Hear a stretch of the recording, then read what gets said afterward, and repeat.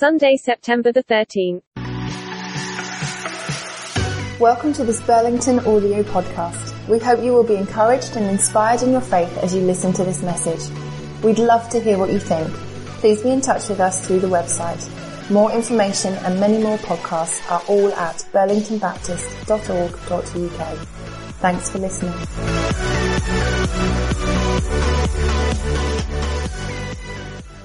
I'm so excited to be sharing this new series with you called The Conundrum of Joy, based on the book of Philippians.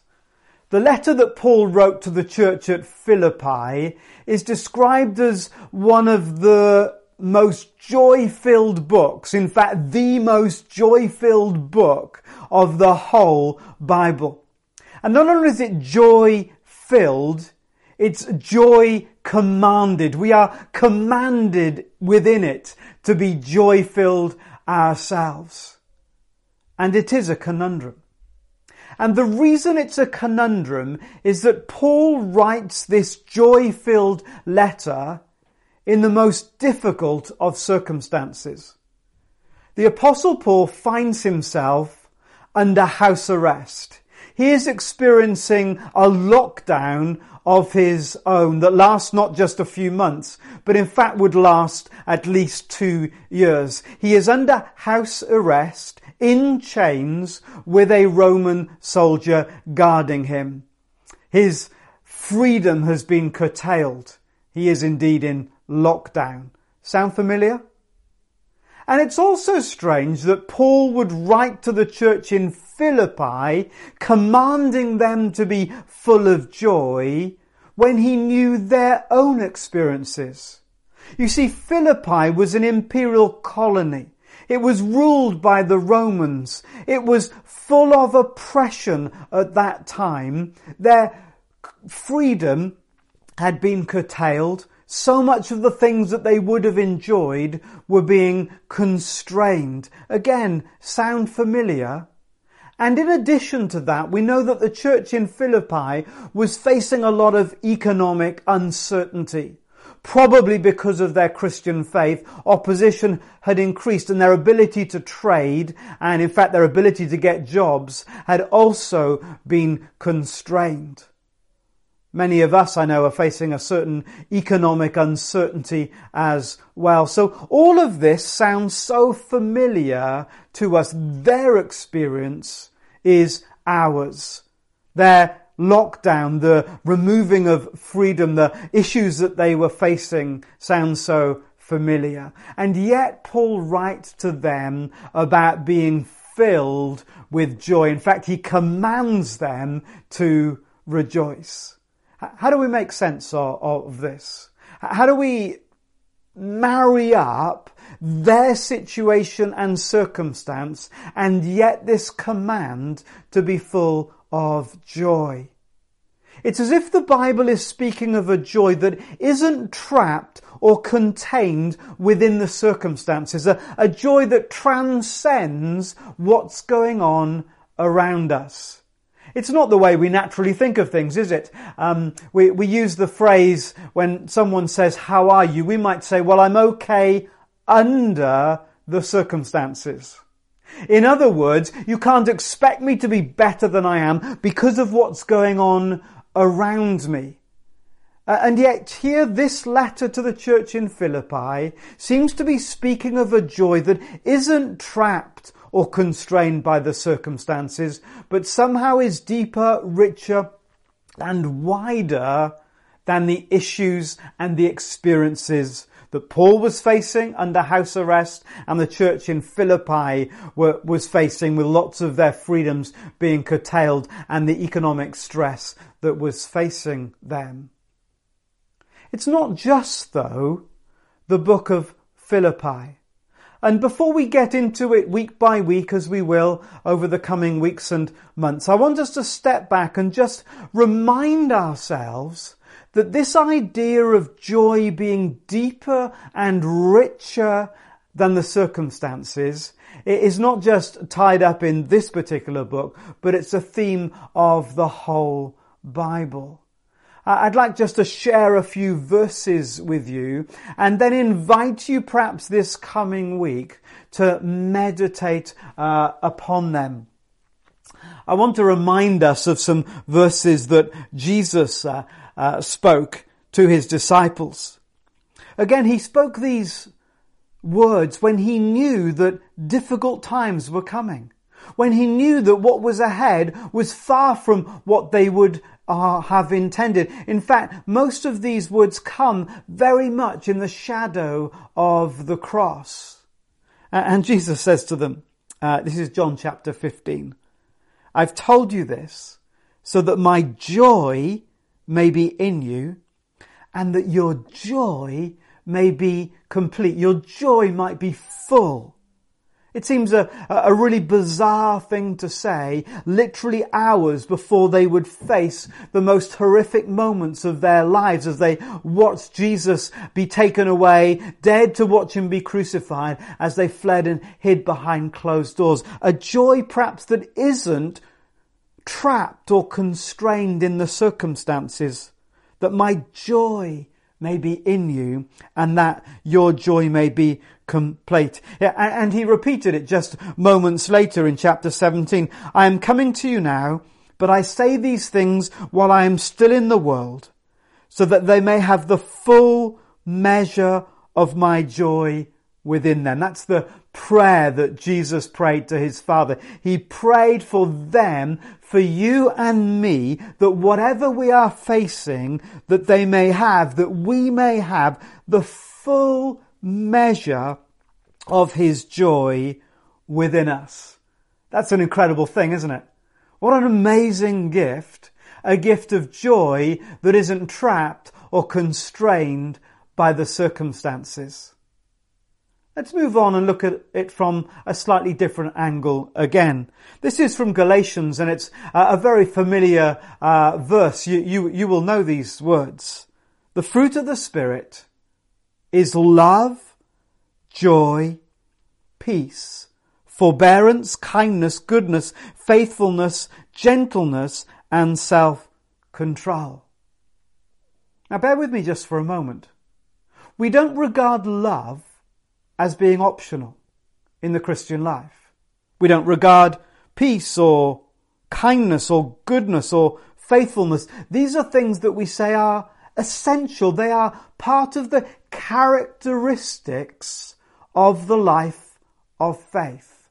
But right in there with love and kindness and goodness and faithfulness and self-control, right in there with characteristics that we would say are not optional, not nice to have, not cherry on the cake, but essential core values of what it means to be in Christ, is joy. The fruit of the Spirit, the gift of the fruit of the Spirit is love, joy. There it is again. It's not contingent on what's going on around us. In the same way we wouldn't say we should love, but only in certain circumstances. We can't then say we should have joy, but of course all the circumstances need to be right. All my ducks need to be lined up. All my anxieties need to be resolved. No, somehow in the midst of all of that, there is the experience of joy. And one last verse. Again, a verse that is probably so familiar to you. It's the kind of verse that you will have stuck on your fridge or tucked inside your Bible. It's the kind of verse that you will have gone back to perhaps many times over your Christian life if you've been a follower of Jesus for a long time. And it comes from the book of Nehemiah. But before I share that verse with you, let me reflect just for a moment on the situation in which we find ourselves. It's my experience, and I'm sure yours too, that everyone is weary. When we face a crisis like we did several months ago, we go into kind of overdrive and our adrenaline kicks in and we find resources that we didn't know we have. We've got this amazing ability to cope with difficult times. It's one of the marvelous things about the way that we've been created. And then that adrenaline kicks in and we go through perhaps a dark valley and a difficult time just like we've been through. but often those things are fairly short-lived. If we flee from something, we can sprint, and we can probably all sprint, I guess, maybe a little bit just for a moment. But the trouble with where we are in now is it hasn't come to an end. It's got extended, and we're not clear when the end is going to come. And so that initial burst of adrenaline, those extra resources that we've pulled upon, well, they're quite depleted now. And all of us are weary, emotionally weary, psychologically weary, as well as physically weary. If there was ever a moment when we needed strength, I would suggest this is the moment. Now, back to that verse in Nehemiah. Nehemiah chapter 8 and verse 10. For the joy of the Lord is your strength. Think about that for a moment. The joy of the Lord is your strength. Strength of the Lord is directly related to joy. If we want the strength of the Lord, we will only have the strength of the Lord by also experiencing and knowing the joy of the Lord. They are directly related. And my invitation to you this week, as we begin to step into this story, this letter to the church in Philippi, to Christians just like us who were struggling in different ways, perhaps in very similar ways, facing all kinds of restrictions and anxieties. As Paul wrote to them from prison, this letter of joy, what is there for us to learn, to know, to understand, that our joy might be full and the joy of the Lord might be our strength? So my invitation to you is to join with me this week and spend just a few minutes every day meditating on this verse. To meditate is just to think about it, to ponder it, to kind of chew it over, the kind of chewing the cud as the expression that we use, the way Kaz would chew things over to draw out the nourishment from it. So maybe just have the verse in front of you, think about it, pray over it, reflect upon it. What does it mean for the joy of the Lord to be your strength? Because that's the invitation that God has for us. That's the invitation that comes as we begin to look at this letter to the church in Philippi. The conundrum of joy. We so easily think that to be joyful is directly connected to our circumstances. But no, in this letter, the way Paul writes, joy was something altogether different. And it's God's gift to you and to me. God bless you this week. We're going to pray together. And to do that, we're going to use one of the tools that we use to help us live a life just like Jesus did, a life of balance. It's called the triangle. You would have seen it before, and it looks a bit like this.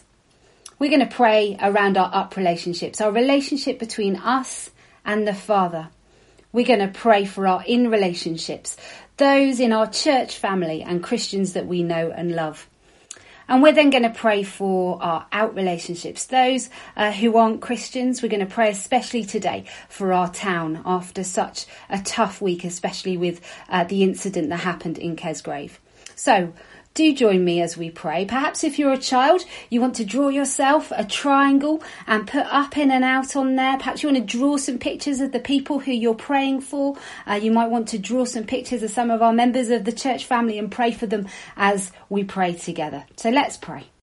Father God, we come to you in prayer right now and you welcome us. We pray for our up relationships. We want to thank you that you welcome us, that you call us loved. And we want to thank you for the friendship we can have with you, knowing you are always there for us. As we enter this new season, we commit ourselves once again to you. We want to thank you that you are always there. And may we really know your presence, even in this moment right now. And we also commit ourselves to you to grow more in love of you and understanding of you and in your ways. Help us over this next season to really get deeper into relationship with you and to grow deeper in our roots of faith.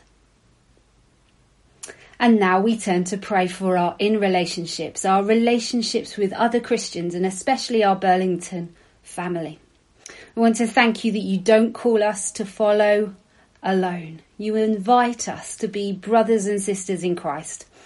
And so in the moment of silence that I'll leave in a moment, we're going to pray and name people that we want to say thank you to God for, who are in our Burlington family, but also those that we know and love who might be struggling at this time with ill health or facing challenging times. So why don't you now, wherever you are, name those people and pray for them, asking that God is near all who need him.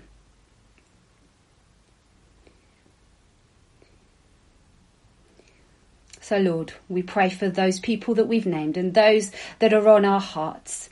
May every Christian that we know and love and every Christian across this world know your very presence with them right now, in Jesus' name.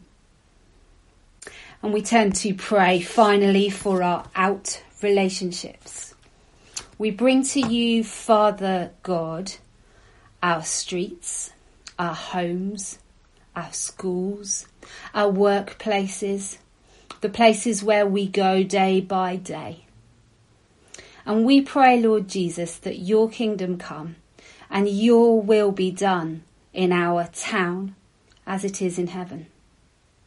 We pray especially for the suburb of Kesgrave, and Lord, we ask your blessing on those streets. May they proclaim peace and may they be places where peace reigns. We pray especially for the pupils of Kesgrave, and we pray especially for your presence to be felt by the teaching staff, the parents and all who live in Kesgrave. And Lord Jesus, we lift up the situation with the families involved in the shooting on Monday. Lord, be close to the brokenhearted. We pray for healing, both physical, mental and emotional. Lord Jesus, come, we ask. And as we move into this week, Lord, help us to live a balanced life where we glorify you and live only for you. May we be conscious of being one family, brothers and sisters in Christ. And may we live for your kingdom, proclaiming peace and joy and hope and the love of the Father wherever we go. In Jesus' name, amen.